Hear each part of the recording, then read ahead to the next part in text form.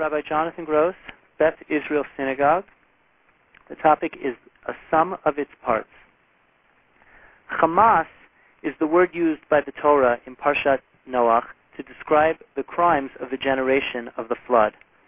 Rashi and others translate the word according to tradition based on the context in the book of Yonah. The people of Nineveh, it says, had to relinquish the Hamas, or the theft, that was in their hands.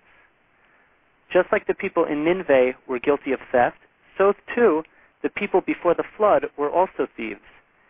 The people in those days, though, were not ordinary thieves. If a man was walking with a basket of peas, for instance, a robber would not snatch his basket.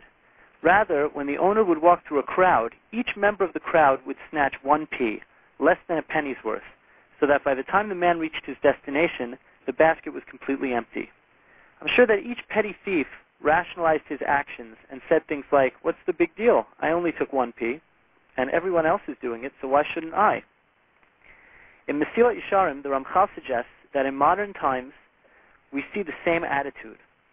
Although most people are not overt thieves, the Ramchal writes that people are guilty of different forms of theft, and they rationalize their behavior by finding false leniencies to justify their unethical conduct. Perhaps the punishment of the flood was actually God's way of punishing the world measure for measure. God could have destroyed the world in any number of ways. He could have brought a giant calamity, such as an earthquake or a meteor, but he chose rain because each individual drop by itself is completely harmless. But only when millions of raindrops act together for an extended period of time can the rain actually cause destruction and devastation.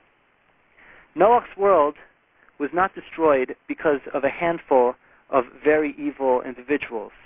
Rather, it was destroyed because it was a society that was made up of people who collectively engaged in general immorality.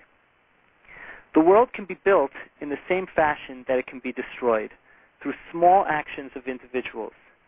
The whole world is but the sum of its parts. Each of us is an individual entity, and if an individual is greedy, then he contributes to the breakdown of society, even if in only a small way.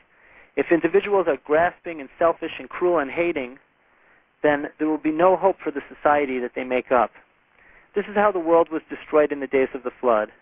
By contrast, if each of us individually strives for holiness and goodness, and to do what is right in the eyes of God and our fellow man, then the aggregate sum will be a society that perpetuates those values.